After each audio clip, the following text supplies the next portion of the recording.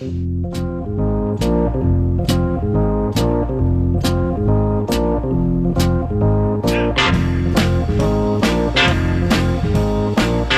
feel like I just stepped off of a merry-go-round.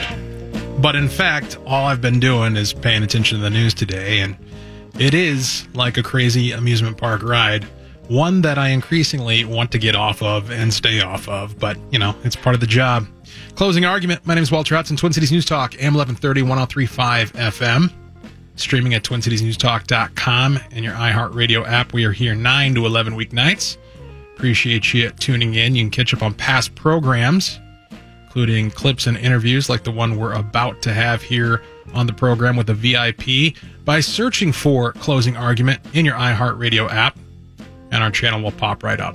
Our number, if you care to join us tonight, 651-989-5855. Brad Omland taking those calls and producing the show. To start off our time together this evening, we have with us on the line Republican candidate for governor of the state of Minnesota, Jeff Johnson. Welcome to Closing Argument, sir. Thanks, Walter. Good to be on. It's been a while since we've chatted. I think the last time I talked to you was before the primary. I think that's right. Yeah, and a lot has happened, obviously, between then and now. Give us a quick update on where we're at with the campaign, and then I want to get into the news from today, which was stunning. The campaign is going extremely well. We're actually almost exactly halfway through the general election from the primary. It was 6 weeks ago yesterday, and it was 6 weeks from yesterday. So we're halfway there. Just had a great fundraising report. We got over $1 million cash on hand, and that continues to get even better. So we're on TV. We'll be on TV heavy the rest of the way. We'll be heavy radio in greater Minnesota, heavy digital as well. And there just continues to be this enthusiasm all over the state for change, for something different. So I feel great. We just got to keep working, and I got to make sure our message gets out. Yeah, those fundraising numbers were impressive, and I do want to come back around to talking about those and the context of the campaign. But before we get there, you had a Facebook post earlier today wherein you disclosed a truly remarkable story related to your campaign. Rather than read it, I got you on the line. Why don't you just tell us what happened? Sure. So this happened to Donna Bergstrom, who's my running mate. Donna lives up in Duluth, and that was a few days ago. And she has a tracker up there that sometimes shows up at, where she is, but also, I think, tracks for Radinovich. And just to interrupt you real quick, for those who don't know, a tracker is somebody who is hired by the opposing campaign, by the Democrats, to follow around candidates and basically record and keep track of everything that they do for opposition research purposes. Yeah, in hopes that you say something stupid or something that can be misconstrued. And so anyway, I've met this tracker, and Donna, you get to know your trackers. It's just the way of life. Yep. And oftentimes, you actually have a decent relationship with the trackers, even though they're trying to do something somewhat nefarious, and both sides do it. And so anyway, she came home late one evening, and the tracker was actually in her house, sitting in the living room with her husband and her 13-year-old son. He had come to the door and said his phone was dead and he needed to call somebody to get a ride, call his dad to get a ride. And her husband didn't know he was a tracker, nor did he disclose that. So he actually came in the house, and she came home, and he was sitting there. And so, Donna is not easily rattled. She's a former lieutenant colonel in the Marines, so she pulled him outside and talked to him and asked to see his phone, and it truly was dead. And then waited outside until his dad came, because he did come inside the house and called his dad and sent him on his way. But, about as inappropriate and wrong as you can possibly get. And, as I mentioned in the post, we're at a point now where the left is literally chasing candidates and their families out of restaurants and harassing them. And, I mean, this is beyond the pale. And so, the kid's 15 years old, So it does beg the question, why in the world the DFL is having a 15-year-old do tracking for them. That is insane and wrong in and of itself. So we've chosen not to release his name because, I've had teenage boys and they do really stupid and inappropriate things sometimes. But we also wanted to make it crystal clear that, this is the tactics of the left. And if something like this happens again, we're not going to just say something about it on Facebook. We'll get police involved and everything else. It's just totally inappropriate. Yeah, it is absolutely stunning that the notion that somebody would, under false pretenses, enter your home in an effort to gain opposition research. It brings sleaze down to a whole new level. Yep.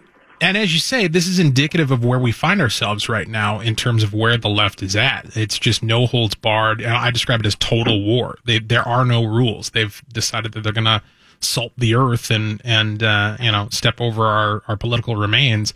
And so in that context, we hear every cycle kind of on a perennial basis. You always hear this is the most important election in the history of the world, in the history of your life.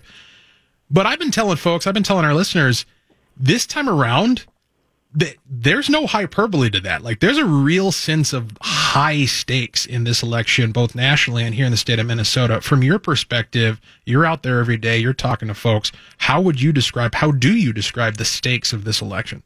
Yeah, I actually bring this up all the time. I say, every election I've ever been involved with, politicians say, this might be the most important election of our lifetime. Right.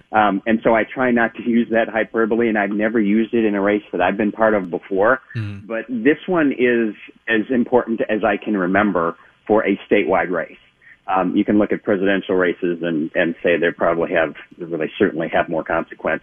But this one for the state of Minnesota, we have just had 8 years of, the state has changed dramatically in 8 years, particularly government, and the attitude and the culture in our state government, the growth of government, the reducing of people's liberty in this state, the fact that government is completely unaccountable. And if we have 4 more years of that, or God forbid, 8 more years of that, I really, truly believe that we will be so far down the road to California or Illinois that it may be tough to come back. And it won't be the state that any of us grew up in, nor will it be a state that a lot of us want to hang around anymore. So to me, as somebody who wants to live here the rest of my life and somebody who wants my kids to choose to be here and raise a family, it is as important as I can imagine, because I look at where Walz wants to take the state. I mean, he media likes to portray him as a moderate from southern Minnesota. Right. But look at the promises he has made. Right. He talks about one Minnesota. He wants one California. He wants one Venezuela, actually, right. but that's maybe a little too much hyperbole itself. But he wants single-payer health care. He wants to be a sanctuary state, the only one in the upper Midwest. By the way, the only single-payer health care state in the country. California rejected that. Yeah, right. They said it was too expensive. He's proud of his F from the NRA.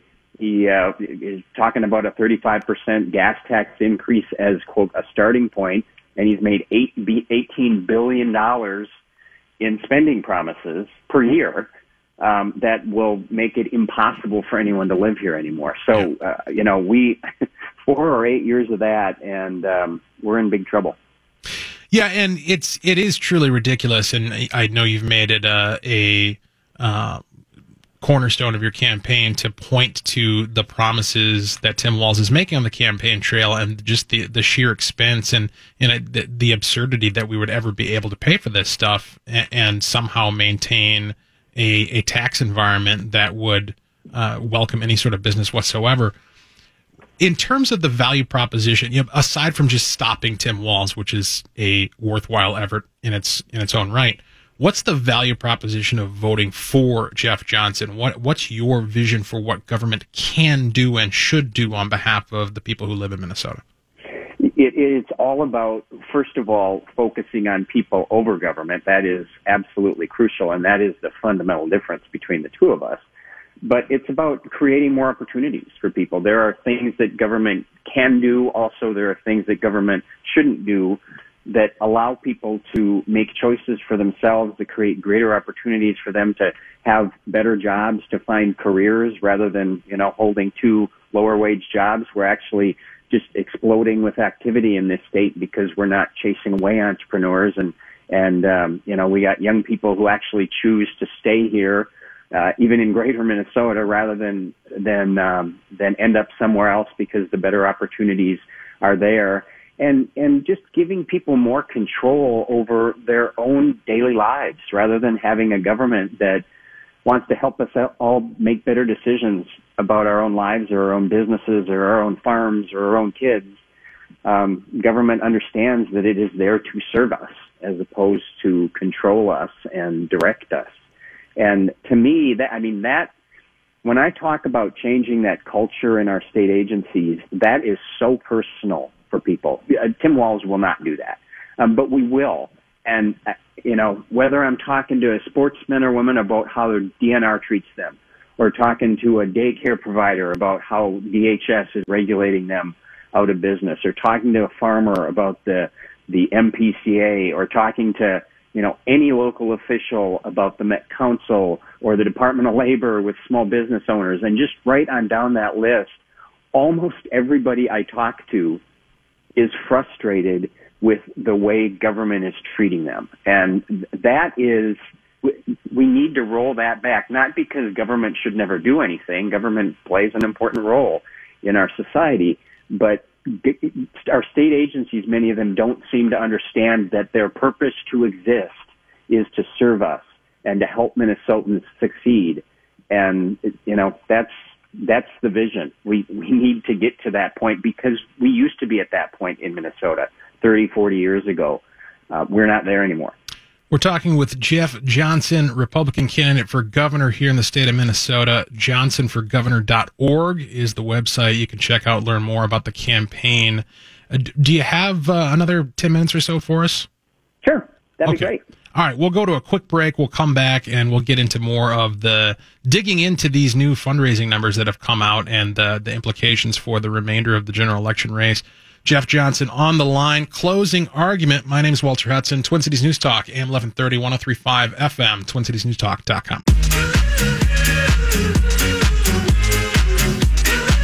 The show is going to be preempted tomorrow night for your beloved sports, but of course it's a big news day tomorrow. We got the Kavanaugh hearings that may or may not actually occur.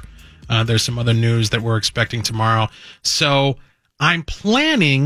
we're planning to do something on Facebook Live. Now, what the exact nature of that is kind of up in the air because we've been dealing with some technical things that we're trying to figure out, but expect something. And in order to tune into it, you'll have to go into Facebook, onto our Facebook page, Closing Argument with Walter Hudson. Just do a search for that. Make sure you like it. Make sure you set it to be notified on your notifications, and you'll be able to follow whatever we come up with tomorrow night. And hopefully it'll be something. Well, there'll at least be a podcast, so you can expect a podcast around this time of night. Yeah, there will at the very least be a podcast, so there you go. All right, Closing Argument. My name's Walter Hudson, Twin Cities News Talk, AM 1130, 103.5 FM, 651-989-5855. We go back to Jeff Johnson, Republican candidate for governor, who is with us on the phone. We've been talking about your campaign, bringing people up to speed. Now, one anecdote that I recall from the immediate aftermath of the primary was you said you got a phone call from President Donald Trump, and that one of the first things he said was, "Isn't it nice to win when everybody said you wouldn't?" Yeah, it was actually I've never met him. I'd never talked to him before, but he called and he started out by saying, "Hey, buddy, nice job on the election." And he said, "Isn't it fun to win when everybody thinks you're going to lose?" So he was either paying attention to the race or somebody at least filled him in on the race. And, sure.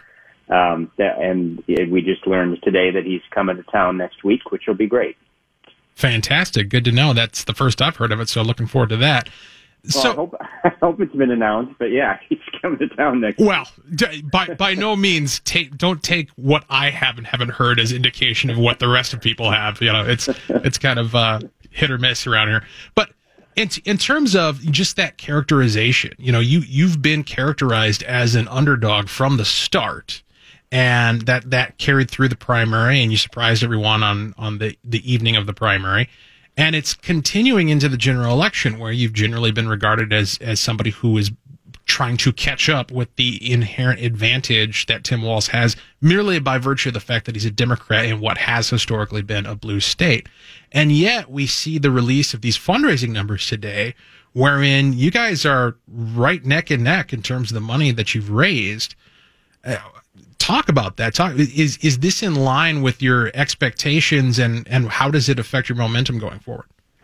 It is in line with the expectations. Our goal was in that 7-week period, which was this reporting period up until last week, was to raise over $1 million. And with the public subsidy, we actually raised over $1.3 million. We actually raised, I think, 15% more than him in actual contributions. It's just the DFL subsidy is $110,000 bigger than the Republican subsidy, because more DFLers check that box off because they like to spend tax money more than Republicans do.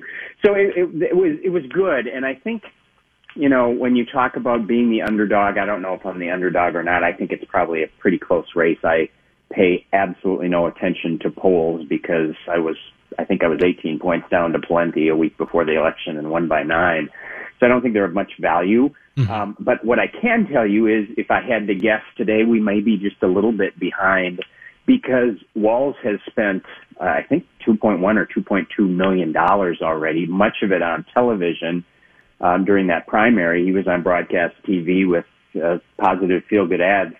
I think we spent around $100,000 on TV. We spent a total of about $700,000. So he's outspent us more than 3 to 1 already.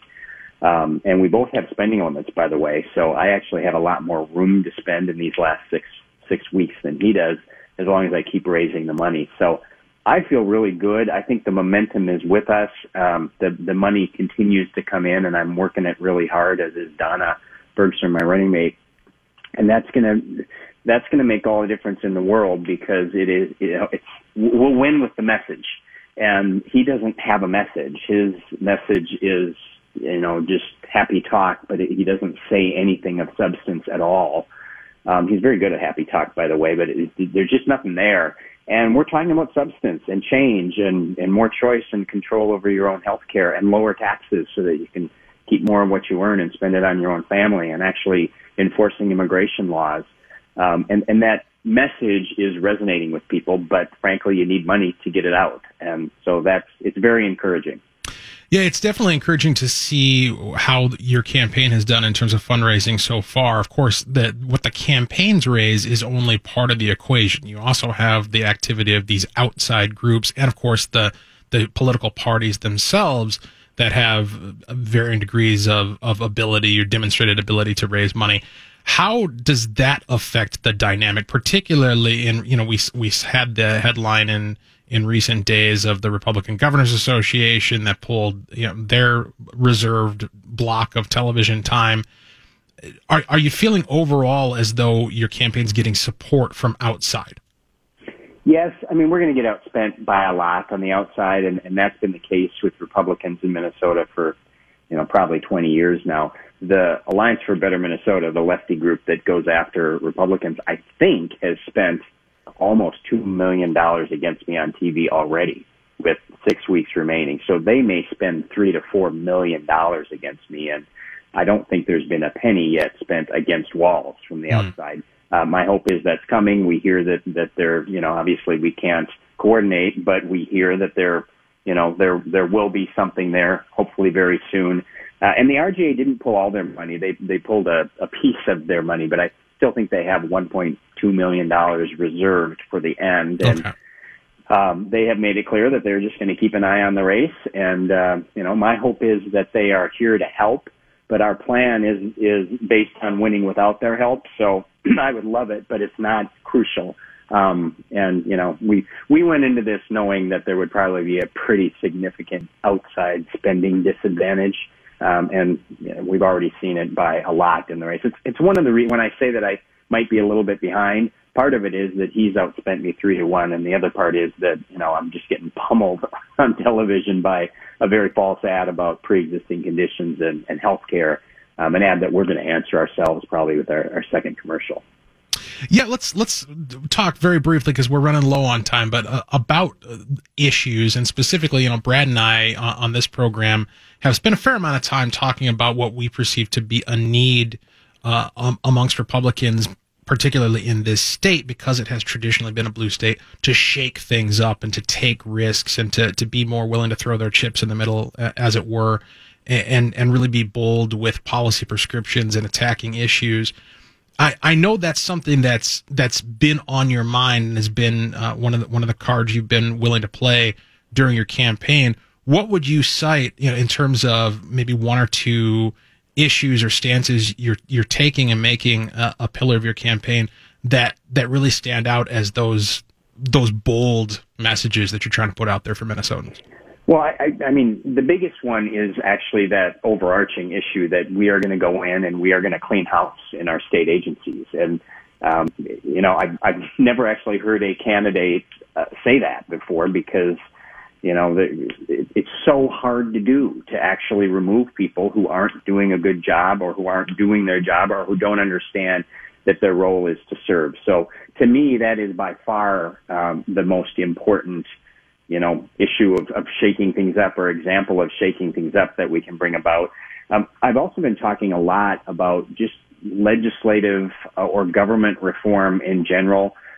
Simple things like whether it's term limits or whether it is not signing omnibus bills that violate the Constitution, or it is, bringing pay for performance actually into the legislature and the governor's office and saying if you're the governor and the legislative leaders and you can't get your budget passed within the allotted time, you don't get paid during a special session, and some rulemaking reform, ways to really rein in our state agencies, many of which are out of control.